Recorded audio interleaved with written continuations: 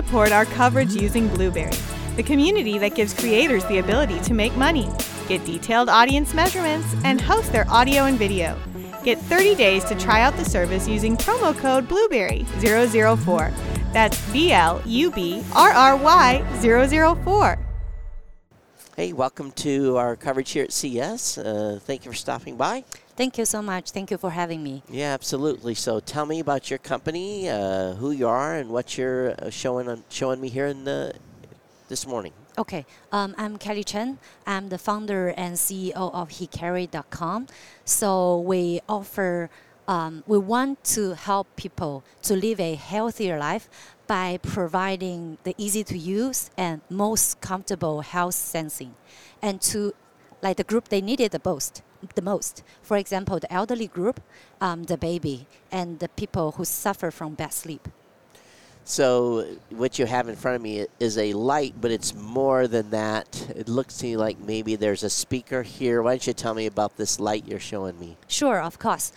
So let me turn it off for now. We call it the Smart Sleep Guardian. It's all-in-one sleep assistant. For example, you can see the light. So that's a bedside lamp. What's unique about the product is there is bioradar in here. Therefore, it's 100% for human body, something like Wi-Fi. Sure. What it does is it can sense your chest movement caused by respiration and heartbeat. And with all those information, will let you know your stage of sleep, your HRV, which indicate your stress level. That's very important for people, and your heart rate. Because low heart rate could indicate heart attack at night, and also respiration, that would be OSA, obstructive sleep apnea, right. Which will lead to bad sleep quality. So we will identify all those problems for people who suffer from sleep. And the most important thing is, with those information, we're able to offer customized solution to help them sleep better, because people are having bad sleep for different reasons. So I'm assuming then this would go on a nightstand that's next to the bed. What is the field of view when it's looking at the? So if I have this on a nightstand, is the field of view like 2 or 3 feet wide, where the person's head would normally be on a pillow? So very good question. When it stands on the nightstand, the coverage would be around 5 feet. It covers one person. Okay.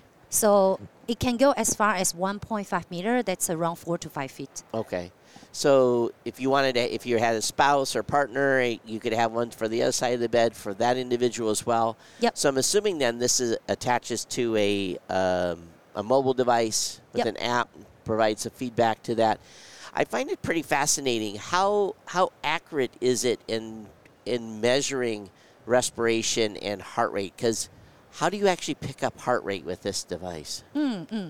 Another very good question. So when people's hearts beat, it actually causes very small movement.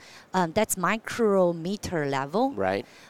You cannot see it with your eyes, but because this is super accurate, it can catch that. And you will know your cardio. Right. No. So what if someone's wrapped up real tight in a blanket and their head sticking out? What do you lose efficiency then? Not at all, unless you are covered with metal. So, like I mentioned before, this is something the wave works similar as Wi-Fi. Right. We have Wi-Fi in the living room, but we can catch it like. So it's no issue penetrating the blanket. Do you know what frequency it's operating at? Yeah, it's 24G. Oh, so it is. It's at 24,000. So that allows you. So those of you that don't understand this, when the higher in frequency you go, you get into what's called millimeter wave, and it's really has extremely high accuracy. Yeah, exactly. Yeah. Yeah, and one thing I want to mention here is my tech co-founder. He's an expert in the field and done more than 10 years of theoretical study on this. And the best frequency to monitor humans' vital sign would be 27 G. Wow. But that's not allowed. by the government. Right, That's because why. you have to be within certain frequency ranges. Yeah, exactly. That's why we go with 24G. So 24G is not, and it's not that far off, but still, it's a little. You get tighter at 27, but 24 is acceptable, and that within the licensing range. So, is this a prototype? Where are you guys at on bringing this to market? What's the price going to be? All those things. So this we want to bring it to the market here in US in mid this year. This is prototype, and we want to price it from the ranging from 100 to 200 US dollar. But we can take this down. Sure. This is a product. This one we are already selling in. Oh, sorry. Go ahead. Yep. So you're selling this already in the United States? In China. In China. And it's for senior care. So how we started this whole company is that I used to raise up by my grandparents. My parent was busy working. Sure. Very close to them. But later on, like they passed away about 7 years ago, and I feel very bad because I don't think they lived the best life before they passed away. I feel like there are so many things we can do to improve the quality of life for them. Sure. And therefore, one thing is, for the last few years when they were lying in bed, they simply just cannot get timely help. Like if we want to monitor their health situation, the only thing we can do is put a lot of oil on their body. They don't feel comfortable. Right. Anyway, therefore, I find this technology which can monitor people's vital sign remotely. And we spend time and make a product that is really good, and it's already selling to the premium senior care house in China. So what's the different? Obviously, you get the same response. You get the same measurements, but how are they using that differently for the elderly? So with the vital sign, we don't need any AI algorithm. So we catch, for example, the heartbeats, the HRV. That's simply by measurement. Right. But with the sleep monitoring, we compare it with PSG. That's the professional device, a diagnosed device that the sleep expert use, and compare them. And with the AI algorithm, we are able to get stage of sleep, that kind of parameter with our AI algorithm. So if this is being used standalone in China, where do they place this?